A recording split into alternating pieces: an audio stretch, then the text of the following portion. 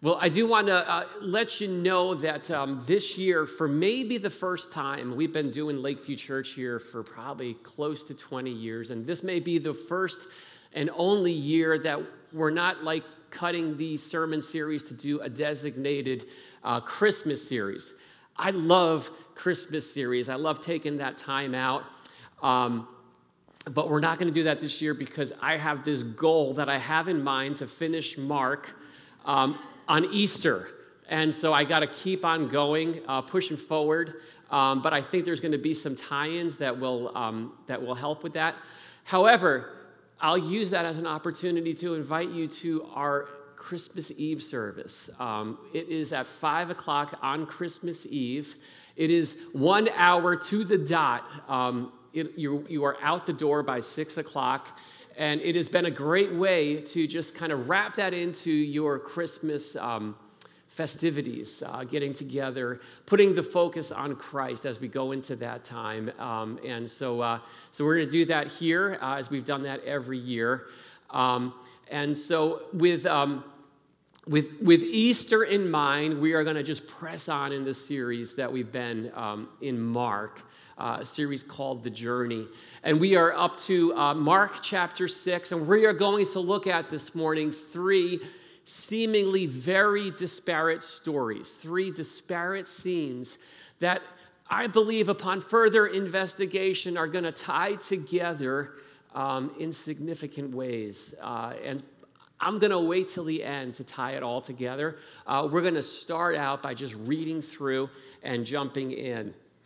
And so this is what it says in verse 1 of Mark chapter 6. It says, "He went away from there and came to his hometown, and his disciples followed him. And on the Sabbath he began to teach in the synagogue, and many who heard him were astonished, saying, 'Where did this man get these things? What is the wisdom given to him, and how are such mighty works done by his hands? Is this not the carpenter, the son of Mary, and brother of James and Joseph and Judas and Simon? Are not his sisters here with us?' And they took offense at him. And Jesus said to them, 'A prophet is not without honor except in his hometown and among his relatives and in his own household.' And he could do no mighty work there except that he laid his hands on a few sick people and healed them. And he marveled because of their unbelief, and he went out among the villages teaching." You know, we've caught a few glimpses into Jesus' emotional expressions throughout the Gospel of Mark. We saw that he was moved to compassion when a leper came to him and asked him for healing. And we saw that Jesus got angry and he grieved the Pharisees and their hardened hearts. And in this scene that we're looking at, we are told that Jesus marveled. That he marveled. That word marvel, it means to be awestruck, to be utterly amazed. And you know, we marvel at all kinds of things, like when you look at a stunning sunset, it's like, wow, this is amazing, this is marvelous. Or when you look at the shining stars against the midnight sky, beautiful, it's marvelous. And you might think that it'd be pretty challenging to make the Messiah marvel, but here we see in this passage, Jesus is marveling over unbelief. Jesus is utterly astounded when he encounters this attitude of unbelief. So this is a bit of a homecoming scene. Jesus is going back home to the small town of Nazareth, the place that he grew up in as a child, and upon arrival, we find out that he's doing the same things that he's always done in every town that he's visited to up until this point. So there's a pattern here. And we've seen it before. He steps into the synagogue. He starts teaching on the Sabbath. And the initial response is something we've seen before as well. It says those who were listening to his teaching were astonished. They had never heard anyone unpack the scriptures the way Jesus did. And so that sets off a series of questions from the crowd people are asking about. Their curiosity is piqued, and we've seen that before as well, haven't we, right? What Jesus what he does, whether it's teaching or healing or casting out demons, whatever it is, it arouses this curiosity, and it causes people to ask the most critical question: who is this guy? And that's the whole point, to get to that place where people are asking and wrestling with this question: who is this Jesus? And that's what's happening here, except for the hometown crowd, the process gets short-circuited. The questions they ask actually get listed here for us. And it started out well enough. Here's the first question: where did this man get these things? And then what is this wisdom that was given to him? How are such mighty works done by his hands? Those are good questions. Those are honest questions. And the answers to those questions are worth looking for. But then it's what happens next. This is where we get to what we haven't seen up to this point. They start filling in the blanks of everything they don't know about Jesus with just the little that they do know about him. And they end up reaching the conclusion that this Jesus cannot be anyone special. Isn't this the carpenter, right? This Jesus is nothing more than a carpenter. Isn't he the son of Mary? We make a big deal about Mary, but in first century, in her town, she was a nobody. Nobody blinked at her. We know his entire family. So, yeah, they may make a big deal about this Jesus in other towns, but not us. We know better. We've got this guy figured out. You know, what someone does for a living, who their family is, where they come from, these kinds of facts, they can't ever tell the whole story about anyone. And it ends up turning into a form of prejudice, doesn't it? But after all is said and done, the hometown crowd, they go from being astonished with Jesus to being offended at him very quickly. And it's such a sad scene. It highlights the reality that there really is no such thing as an undeniable God moment where God shows up and you cannot deny it, right? I wish that were true, but look at this. The very Son of God, he is physically present right there in front of them. He is teaching in ways they've never heard before. He's doing things they've never seen before. And yet they're going to walk away and they're going to be, nope, I don't think so. And that leaves Jesus utterly amazed. He marvels at their unbelief because they saw the same things all the other towns had seen, but they processed it through their hearts and through their minds through a filter of unfaithfulness or faithlessness. They saw the physical, but they filtered out the spiritual. They knew what they knew about Jesus, but there was so much more to who he was that they just would not even consider. And, you know, I guess the reality is, and we all know this, is if someone is inclined to poke holes at someone else, right, we know that it's going to happen. You will find some kind of way to do so. If you intend to find a reason not to believe in someone or in something, then you will. Even the perfect, sinless Son of God. They couldn't criticize anything about what Jesus did. They couldn't criticize who he was, so they criticized his family and the place he came from. And for them, that was reason enough to reject him. And because of that attitude of unbelief, the reality is we see that they missed out on so much. And that's the sadness of the scene. It says this, that Jesus could do no mighty works there. There must have been some mighty works that could have been done that day in Nazareth that didn't get done for the sole reason that there was this attitude of unbelief. And it kind of makes me wonder what mighty works might not be taking place in the landscape of my life or in the landscape of your life for no reason other than an attitude of unbelief residing within. There is a very real faith factor Somehow it's connected to experiencing the work of God, experiencing breakthrough in our lives. Now, I can't tell you exactly the specifics of how that connection works and what precisely it looks like, but it's real, and it's there. We all know, probably we've heard, that there are those who will make way too much about faith.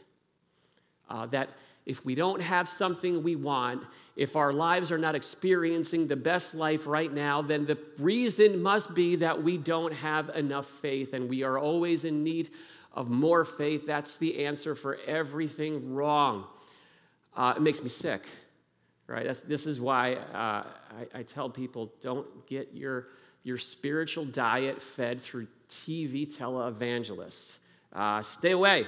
There's some good ones out there, but there's too much garbage.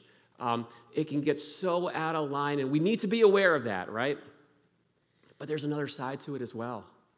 We also need to be aware of swinging too far the other way, of not believing God for anything, not living with any sense of expectation about what Jesus might want to do at any given time in the landscape of our lives. That attitude may be actually more dangerous than the one that we are so more inclined, at least for myself, to avoid. So don't let that attitude of unbelief, don't let it get set into your heart.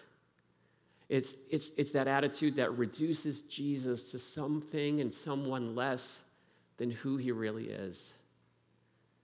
And especially when we read about what Jesus does in response, because it says very simply that he left. He left his hometown and he moved on. That he doesn't stay in these places of unbelief. He looks for those places where there's receptivity, where people are ready to welcome him and trust in him with faith and with expectation. Jesus marveled. The next scene is going to mark the disciples' very first step into hands-on ministry.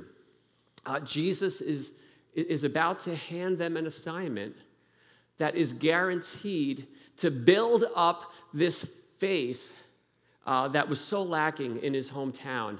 Now, back in chapter 3, we read about when Jesus called the disciples. He called his 12 disciples, and he talked about two purposes. First, that they might be with him. And that's what we've seen in the first 5 chapters of Mark. It's what I would call the little Bo Peep model of ministry, right? Everywhere that Jesus goes, the disciples were sure to follow. And that's what's happened up to this point. He is doing it all, and the disciples are just hanging out, taking it all in. And that's been the right thing up to this point. But there was a second reason that Jesus called them. It says that they might be with him, and that he might send them out to preach and to have authority, to cast out demons.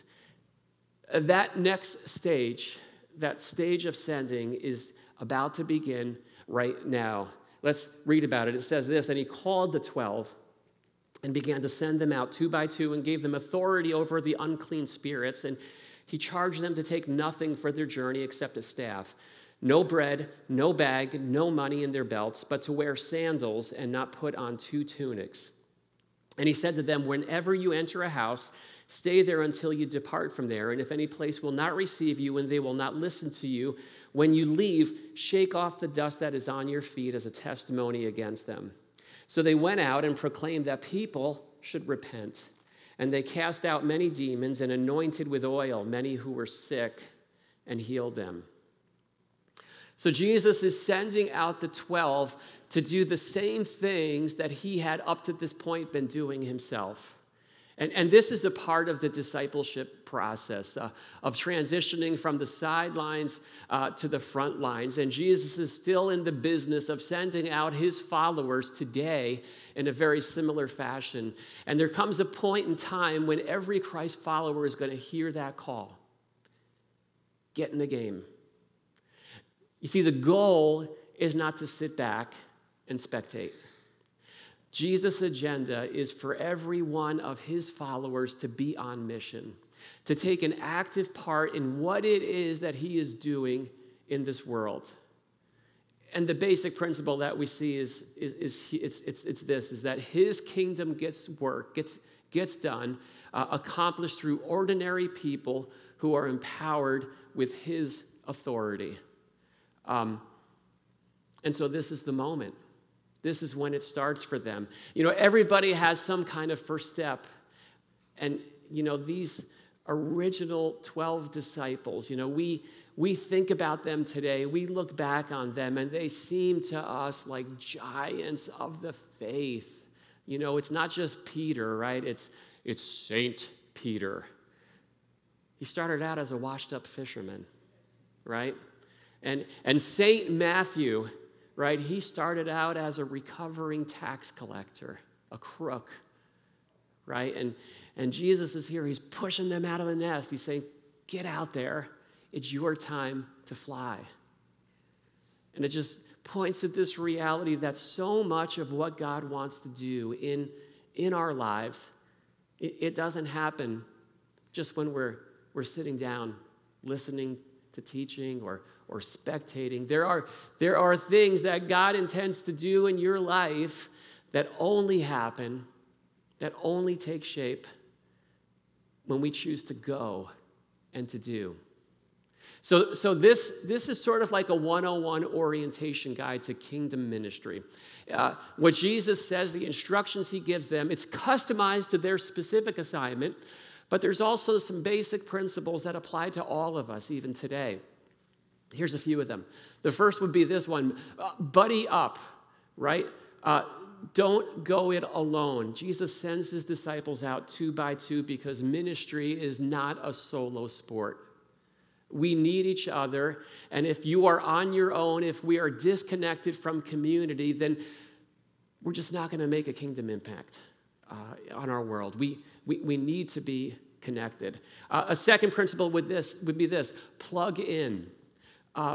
There's this recognition that living on mission, just consider the grandeur of it. It is nothing less than being a part of putting the shattered pieces of this broken world, of broken lives, back together again.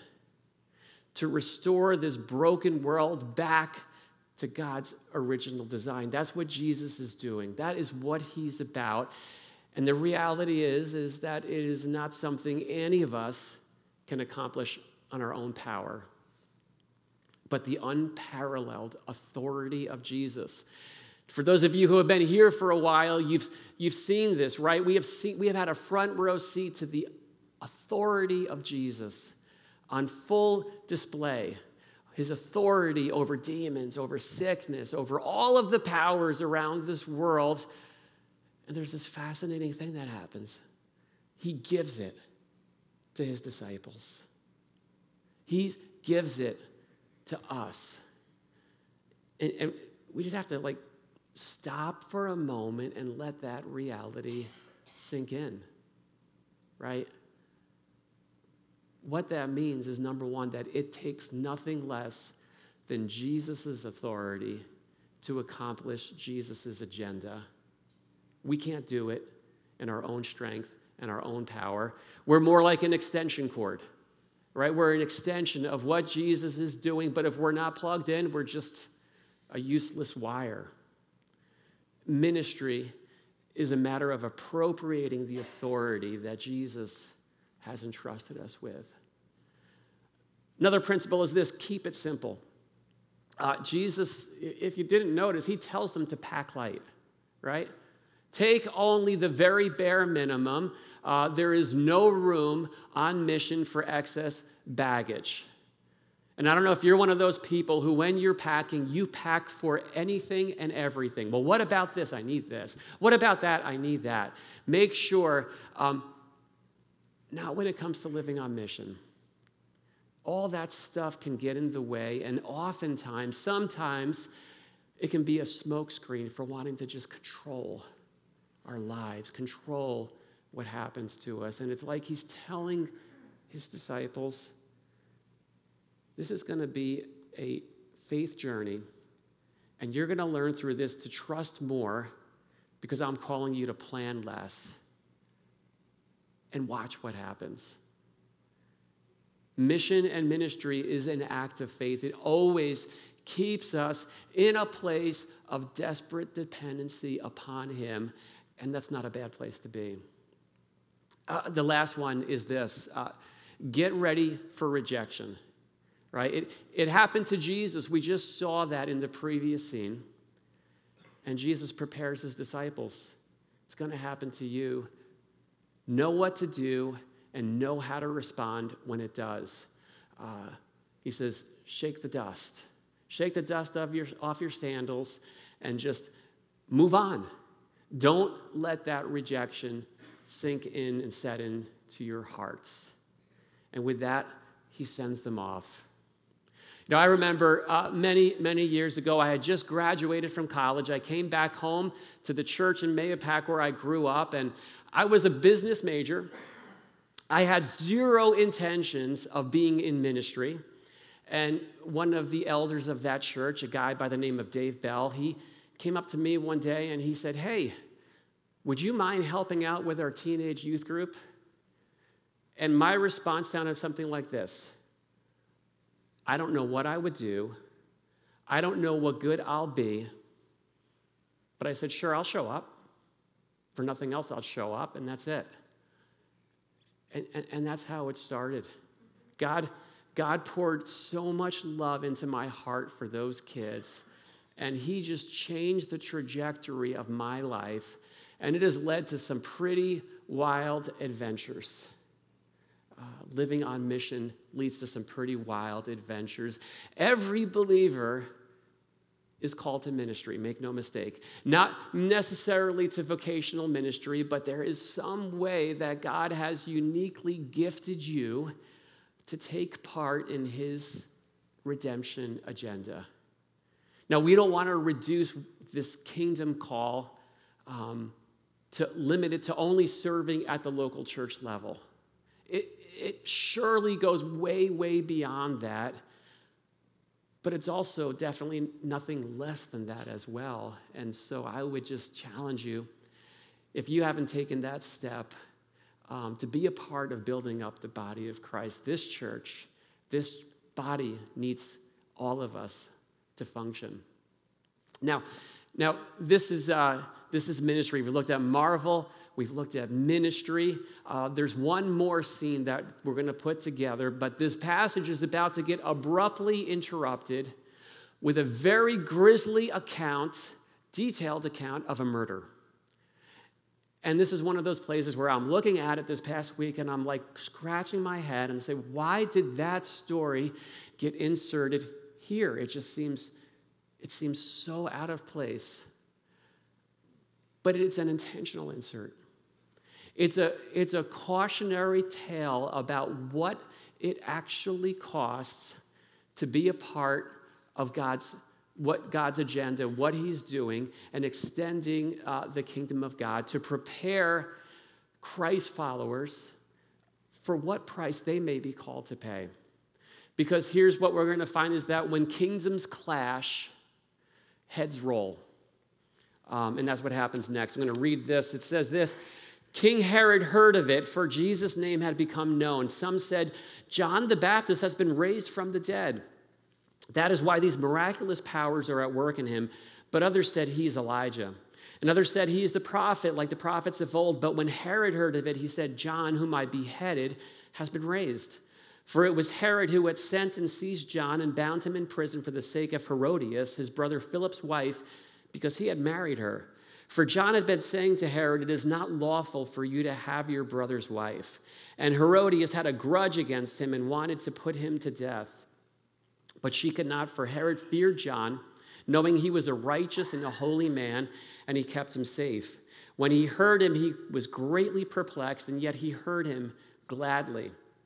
But an opportunity came when Herod, on his birthday, gave a banquet for his nobles and military commanders and the leading men of Galilee. For when Herodias' daughter came in and danced, she pleased Herod and his guests. And the king said to the girl, ask me whatever you wish, and I will give it to you.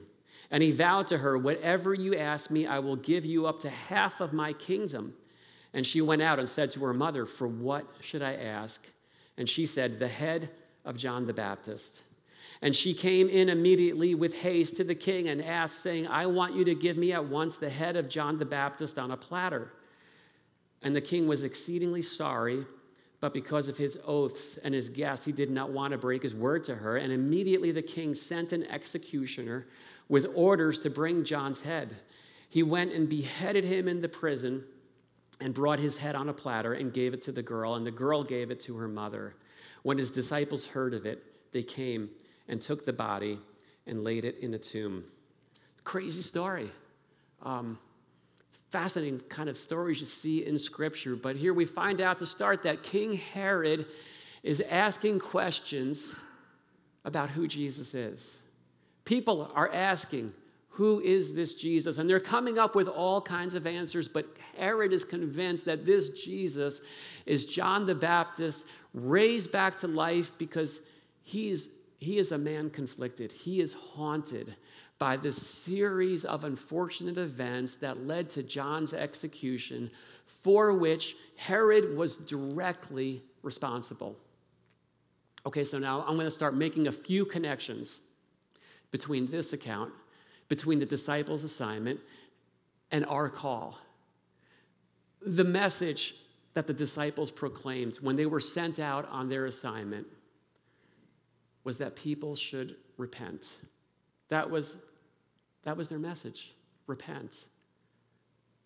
And if we go back to the beginning of Mark, at the very first page, we find out that repent was at the heart of John's message as well. He proclaimed a baptism of repentance for the forgiveness of sins in chapter 1, verse 4. And guess what Jesus' message was that he proclaimed at the very beginning in chapter 1, verse 14? It says this: after John was arrested, Jesus came into Galilee, proclaiming the gospel of God and saying, the time is fulfilled, the kingdom of God is at hand. Repent and believe in the gospel. See, the idea is that with Jesus coming, the ultimate authority has arrived onto our planet. The ultimate authority, it's not you, it's not me, it's him. And he's been going on to demonstrate that. And what that means is that none of us are in charge. All of us are accountable. And that requires some kind of response on our part to adjust our lives, to adjust the way that we're living to align around the one who is in charge. That's the whole idea behind repentance. That's what it means. And it's not a message that always goes down easy.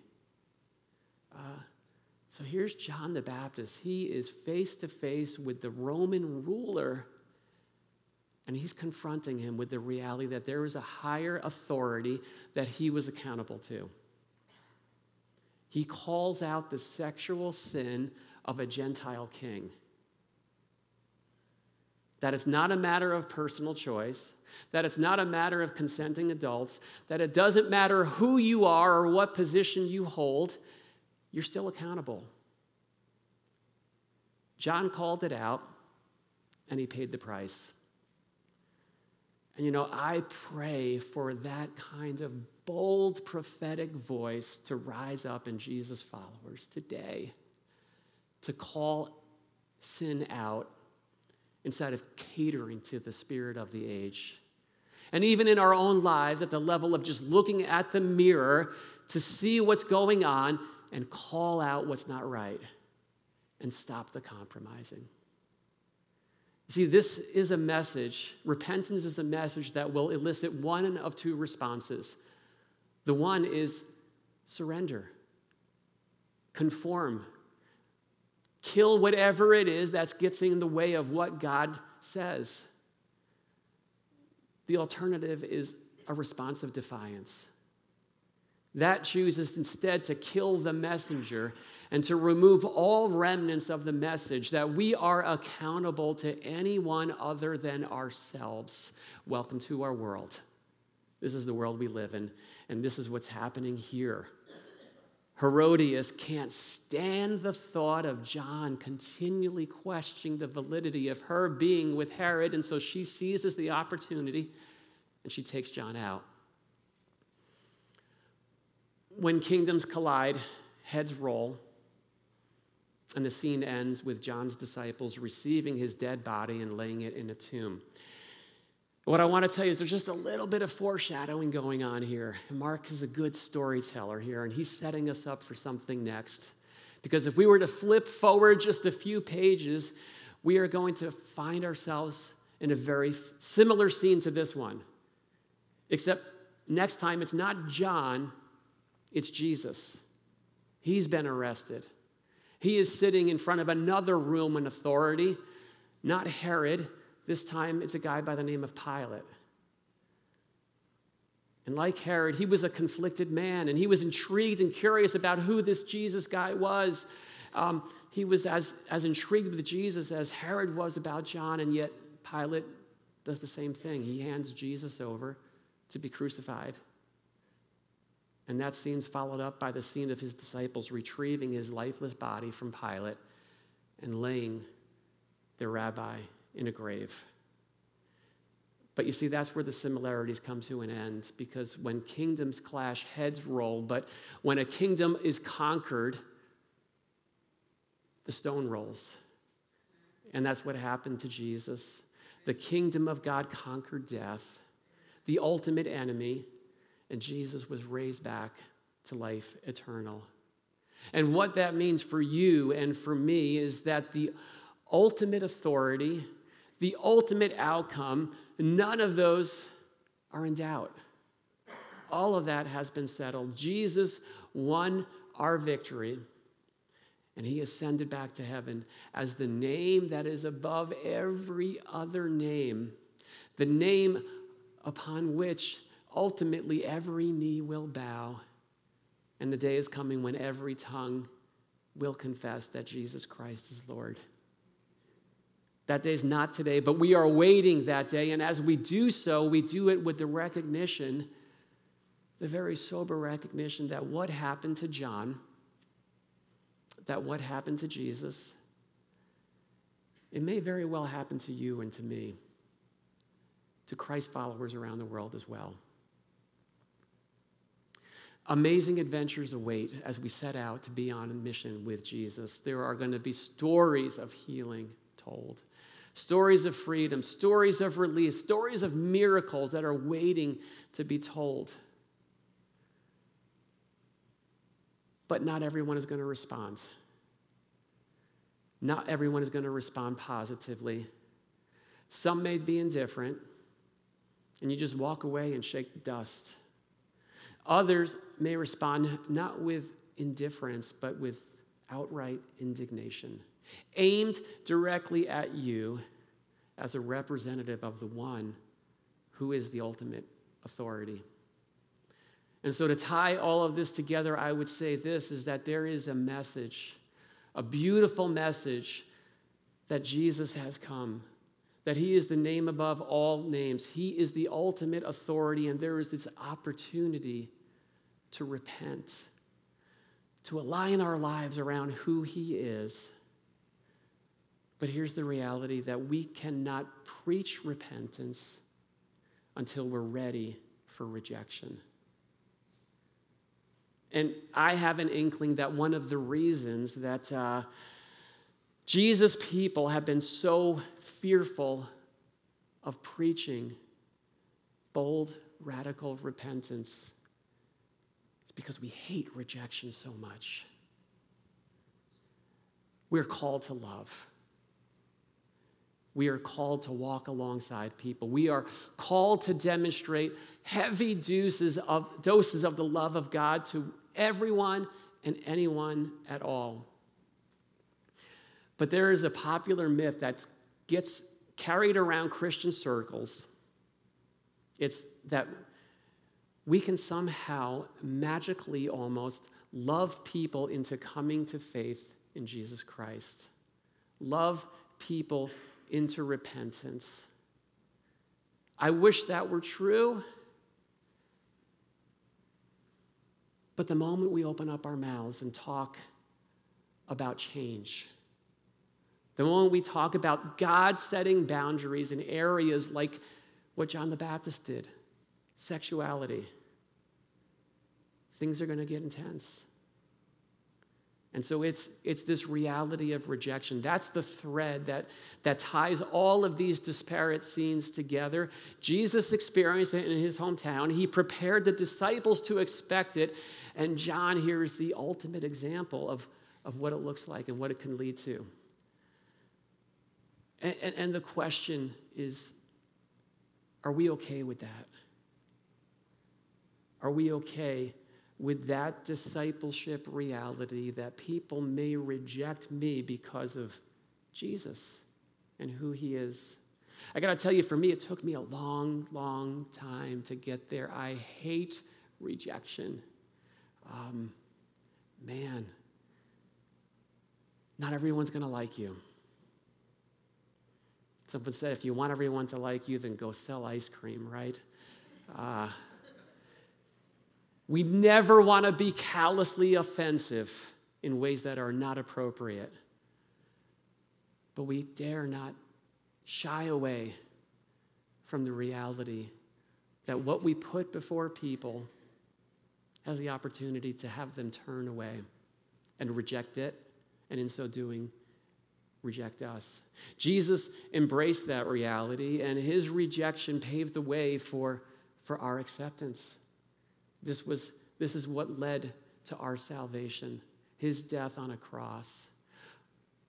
What things does that lead to in our lives as we just plainly, boldly, clearly call the people in our lives to this message of who Jesus is and invite them to align their lives around that? Let's pray together. Lord, thank